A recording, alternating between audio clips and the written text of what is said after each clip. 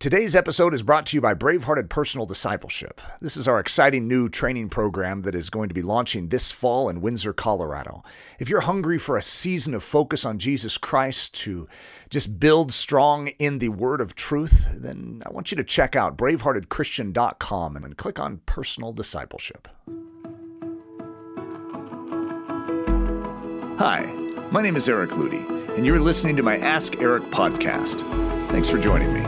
Let's get down to the business of talking about truth.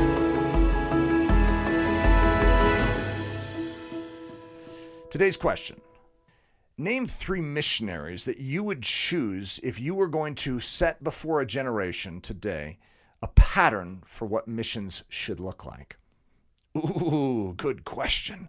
So the last 3 questions I've gone through have all been about threes. 3 Christian men from history that I'd bring back, 3 Christian women from history, 3 preachers I would bring back.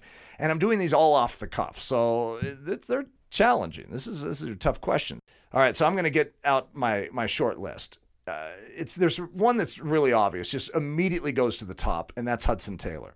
The China Inland Mission. If I'm going to say we need a pattern for missions, I'm going to say Hudson Taylor, the old school pattern. I'm not after newfangled postmodern ways of reaching lost people. I'm interested in the old school version of preaching the centrality of Jesus Christ, giving them the cross, and doing it the old way. C.T. Studd, I think my list might come together pretty quick here. C.T. Studd is another one, and he's just, what a pattern, the et ceteras pattern that he set forth. You'll notice, if you know these missionaries, you'll notice there's a lot of similarities between them. There's a certain pattern that comes sort of old school Keswick. You know, there's a new school Keswick that's weird, but there's an old school Keswick that is quite profound. And the other one I think I'm going to throw in and make this one a lot shorter than the others without a lot of argumentation is Amy Carmichael. The willingness to do the bold things even when the culture is offended by it. I mean, Amy Carmichael's model for rescuing those little girls that were being sold into temple prostitution, deeply moving to me. And even the other Christian missionaries were so upset with her for violating their cultural norms and laws, and yet she was going to be a Christian no matter what it was interpreted as. And I tell you what, she made such an impact. And the girls that were rescued, over 1,000 of them, still to this day, I mean, any of them that are still alive are still completely devoted to this ministry to say, how can we turn outward? How can we rescue India? So she built missionaries into her pattern. Oh, so that's quite a list. What did I have? Hudson Taylor, C.T. Studd, and Amy Carmichael. Woo! That's who I want to be sending forth. If I'm a missionary agency, hey, could you imagine? Yeah, I'm sending you guys out. That's what our generation needs to see. We need those old guys, that pattern that turned the world on its head, that set a course for nations to be changed. Bring it back, Lord Jesus. Before you go away, I just got permission from Nathan to violate the question and to give a 4th one.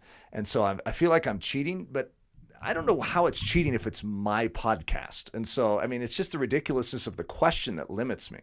So a 4th one, listen to this. So we already had Hudson Taylor, C.T. Studd, and Amy Carmichael. But what that leaves out is a certain pattern that I think is critical. And this is why I'm making this appeal to stick this one in. Okay, it's just like an addendum and an add-on. And so hopefully it doesn't offend any of you that I'm violating my question. But Jim Elliot. And any of you that know Jim Elliot would understand why I'm putting that in. But it's the willingness to lay down your life and die. To be a corn of wheat that falls into the ground, just as Christ did, to bring forth much fruit. That is something that is so needed in Christianity today, in the mission side of us, that we're willing to suffer harm.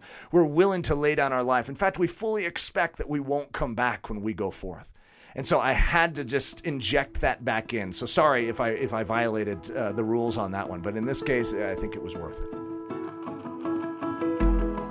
Ask Eric was brought to you by the creative team at braveheartedchristian.com, offering short films, books, articles, sermons, and yes, even podcasts like this one to build you strong in the person of Jesus Christ. At Bravehearted Christian, the agenda is to bring back the stuff of old. You know, the sort of Christianity that is lived out with the gusto of heaven, is rarely politically and or socially correct, and actually and practically works.